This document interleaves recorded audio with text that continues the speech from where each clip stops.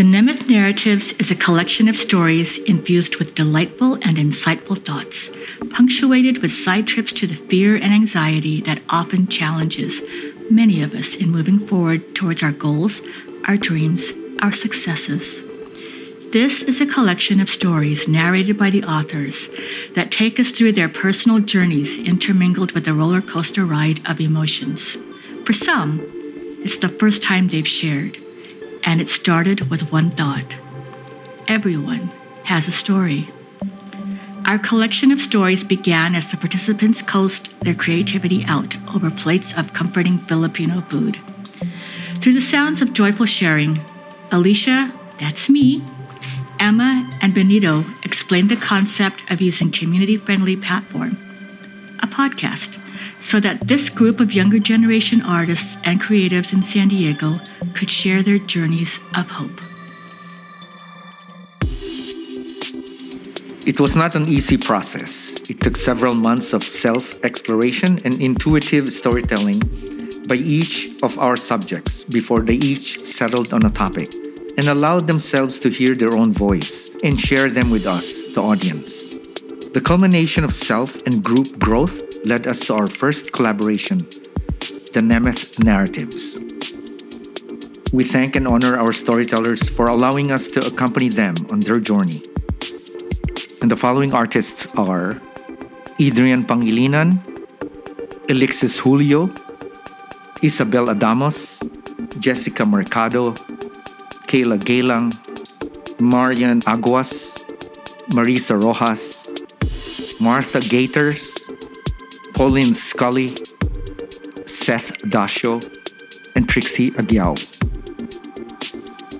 The Nemeth Narratives is funded by the Alexander and Eva Nemeth Foundation and done in partnership with the San Diego Filipino Cinema, a San Diego-based nonprofit.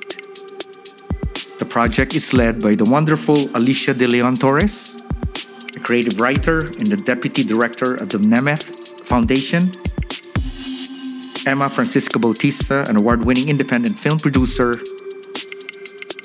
and me, Benito Bautista, an independent film director.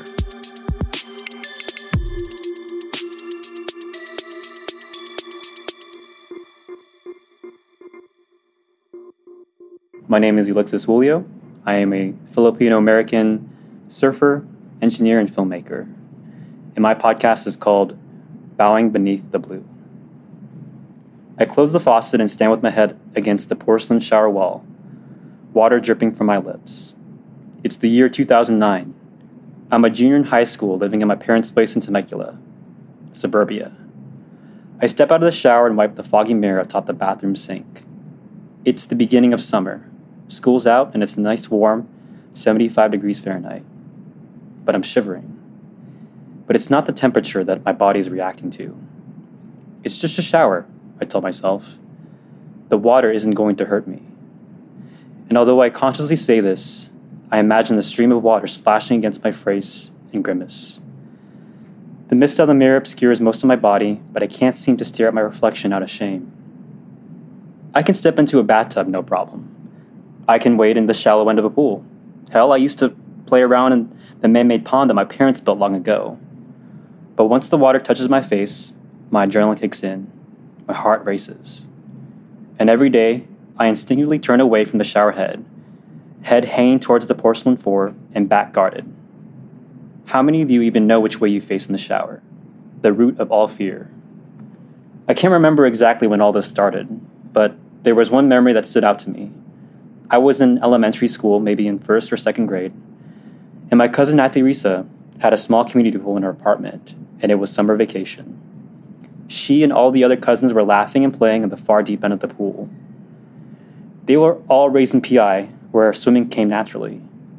I remember being on the opposite end, in the shallow end, right where the stairs gradually declined underwater. A long metal support bar guided you down into the deep end. I was an introvert, even back then, so I waited at the edge of the pool, watching my cousins enviously have fun from afar. My cousin Risa was floating on her back in a leisurely manner, like a relaxed starfish. I wondered how she did that. Just lift up your body, kick up your legs, and lean back. It can't be that hard, right? I thought I would give it a go, using the metal bar to support me. Things were calm. So far, so good. Lean back a little more. A little more. A little more. Splash!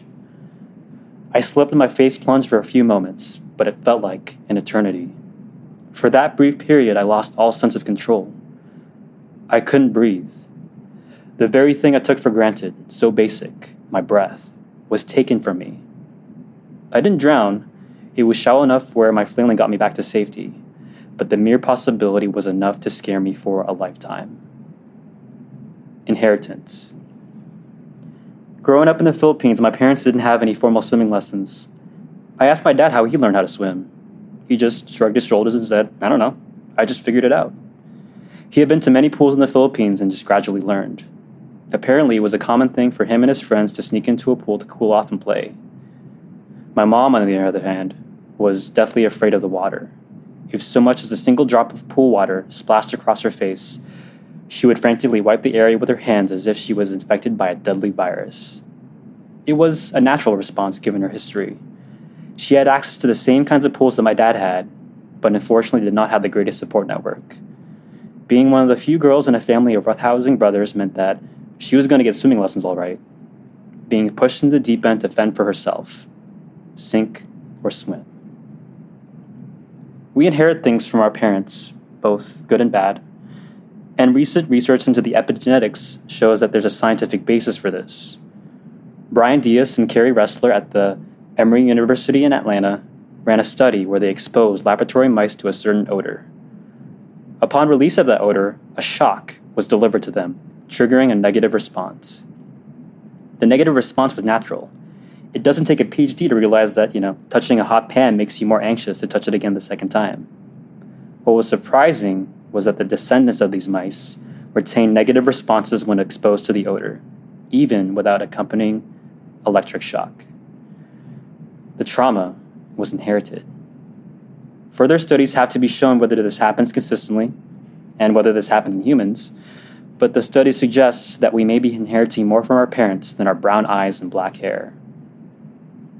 Whether I genetically inherited the fear from my mother, or whether I developed the fear through my own experience, it didn't really matter. Nature versus nurture was the wrong question to ask. The question was how I was going to move forward. But where do I even begin? First paddle.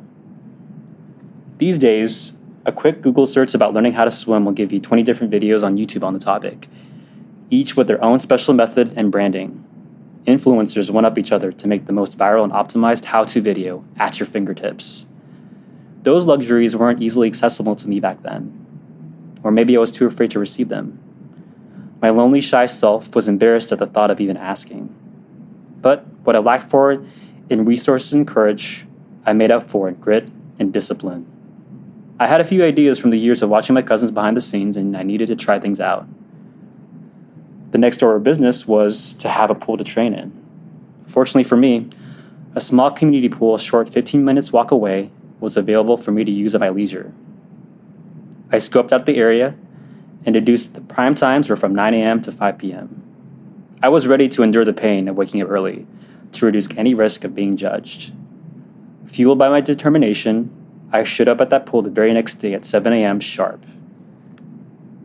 A large black gate guarded the way to a model-like home interior. Small cobblestones paved the path to a set of bolted-down barbecue grills and dining areas. A decently sized grassy area and a kiddie pool created a homely, familial atmosphere. It was an inviting pool not even 6 feet deep compared to the Olympic-sized rec pools that had scores of swimmers bouncing across the lanes. In my eyes, however, this was a quiet arena, the stage with which my opponent would be fear itself. I fastened my navy blue swim goggles, then gently but firmly sipped onto the pool floor. The goggles offered some sense of comfort against the splashes of water against my face. Visualizing the motion I saw from my cousins, I lifted up my arms, took a deep breath, and kicked off the wall, and proceeded to flail in a single spot like a dead fish. Already out of breath, my heart pounding from anxiety, I slouched against the pool wall. I regained my composure and visualized again. Hands cupped, arms down. Scoot back, lean forward, nothing. I did it once more, and again. Once more, this time straining to keep my eyes open amidst the anxiety. I was no match even for the basic doggy paddle. From the few split seconds I could see underneath the water surface, it seemed like what I was doing was right. But why can't I float? Why am I still sinking? I tried about 10 different variations, each one more outrageous than the last. Fear quickly tagged out and was replaced with a sibling. Deep frustration. Coughing with a mix of physical, mental, and emotional exhaustion, I walked back to the car in shame and retired for the day. The memories were faint and blurred in the weeks afterwards. Day after day at 7 a.m. in the summer mornings, flailing, gasping for air, mustering small ounces of courage to put my face even in for a second, 2 seconds, 3 seconds, monotony. The drowned out days didn't dramatically reduce anxiety, but it did make it predictable. Some days almost felt boring. It was clear I wasn't making any progress. I exposed myself and showed up at the arena every morning. Wasn't that enough to swim? Wasn't that enough to overcome fear? True victory. Exasperated and frustrated at my lack of progress, I sought solace in other activities. Walking my dog Bimo, playing video games, eating one too many Hot Pockets, and martial arts. Twice a week, I trained with my father at the Kodakai Aikido Dojo. Aikido is a martial art from Japanese roots, developed by Morohei Ueshiba O-sensei, and is as much a defensive fighting style as much as a philosophy of life. There are no offensive movements, focusing on primarily redirecting the energy of your partner. It is a martial art that focuses on the harmony, flow, and self-mastery. Masakatsu Agatsu, as Ueshiba O-sensei put it. True victory is victory over the self. One summer Wednesday evening, we had a particularly intense training session. Somersaults, flips, and arm bars sounded against the solid blue dojo floor with no sign of rest. My mentor, Minoru Oshima-sensei, was more Mr. Miyagi than Mr. Miyagi ever was. Explanations for techniques were often substituted by more throws and more rolls. Less talk, more moving. More experience. In these moments where you're pushed to the physical limit, it can be easy for your mind and body to tighten up, double down, and move like a 2-ton weight. After the end of every training session, I had vivid memories of kneeling on the dojo floor with my partners, eyes closed for a meditation session. With our eyes closed and body still, Oshima-sensei would synchronize the group with deep, resounding inhales and exhales, and a pair of small block-shaped wooden clappers would set the pace.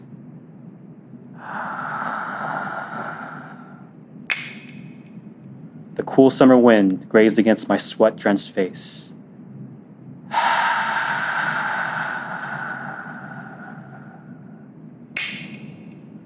I could feel myself being transported to a distant Asian mountaintop. I was like a Buddhist monk in ancient Japan, training in secret within the monasteries in the grass-covered mountains, becoming one with nature. The tightness in my legs and fists began to loosen.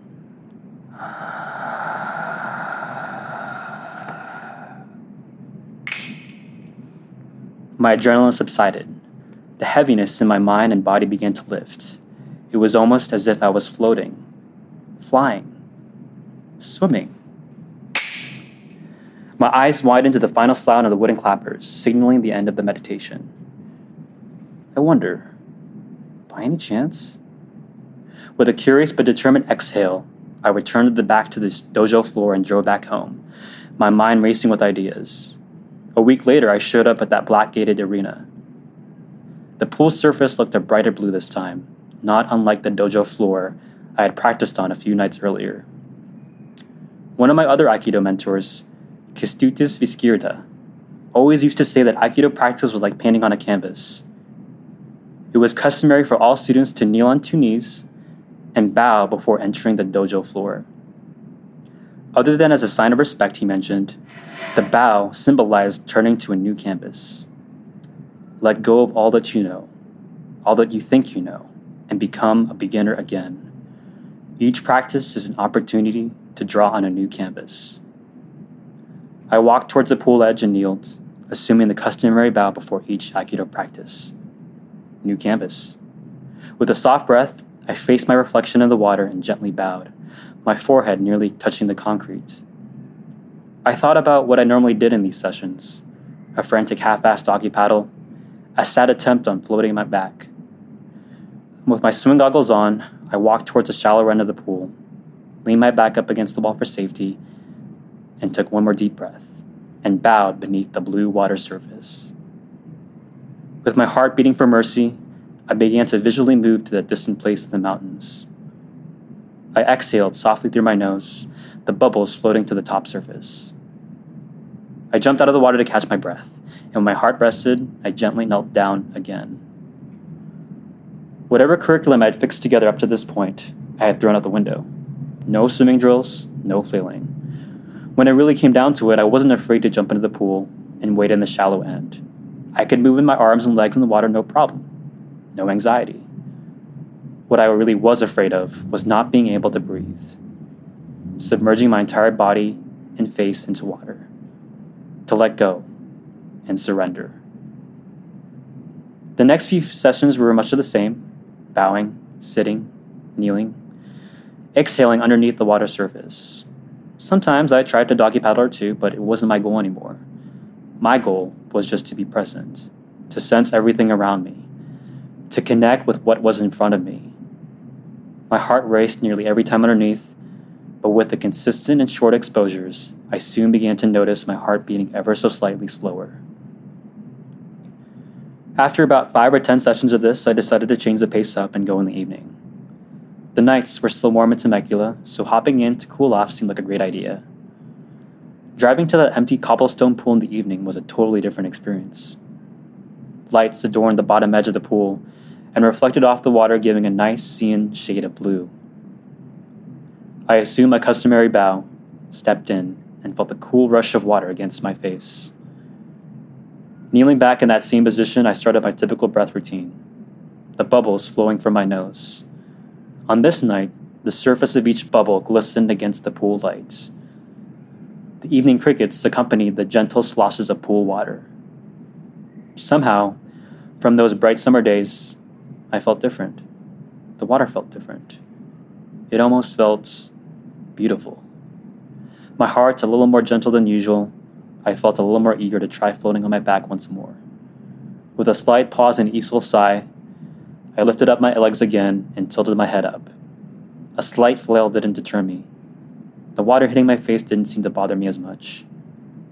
The energy that night felt different. The water felt different. What seemed so heavy and forceful felt lighter, softer, peaceful. I attempted to float on my back once more. This time, I wanted to arch my back a little farther, perhaps let go a little more. Was water really my enemy? Was fear really my enemy? With an ounce more of effort, I arched my back and lifted my head up towards the sky. That summer night had a few stars twinkling amidst the streetlights. In this position, the pool water hugged my ears like a natural earmuff.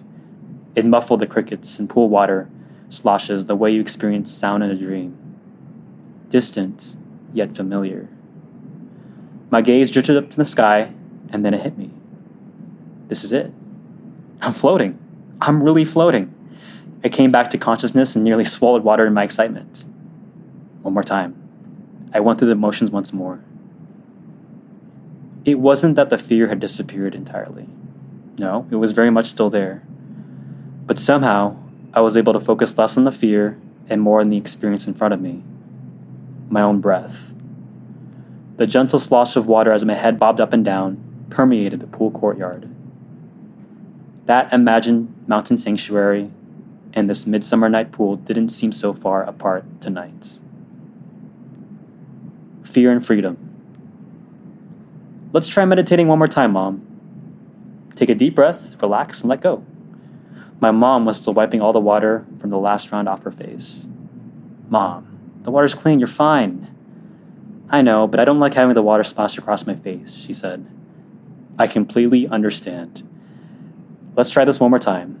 Try to put your face under water for as long as you can, a second more than last time. When you feel the discomfort arise, just notice it and relax. Your fear is a sign of growth. Maybe if you just show me the doggy paddle one more time, I'll just try and copy you, she said. Sure, Mom. But instead of watching what I do, watch how I feel. I bobbed towards the pool wall, strapped on my navy blue goggles, and took a deep breath. With a strong kick off the wall, I glided across and flutter kicked to the other side. I was no Olympic swimmer, but those countless summer nights paid off. Feeling my body stream across the pool surface felt so free. Is this what birds feel like when they fly high in the sky? Fear was still here, observing ever so silently in the corner of the room, even when I was teaching my mother how to swim. But it felt less like a foe and more like a friend. The kind of friend that wants the best for you, that doesn't let you settle. Fear is a self-reflection, a window into our deepest internal desires. Fear tells us what is massively important to us, whether we choose to act on it or not. It is a compass for the soul. And when we embrace fear, and I mean really embrace it, we have the sense that we are doing something much bigger than ourselves, much bigger than our immediate sphere of influence. When we embrace fear, we are embracing our fullest potential. We are embracing possibility. There once was a criminal who was sentenced to death in a kingdom. The king offered him two choices of punishment. One, a rope, a noose around his neck, or the second, what was behind the big, black, scary iron door.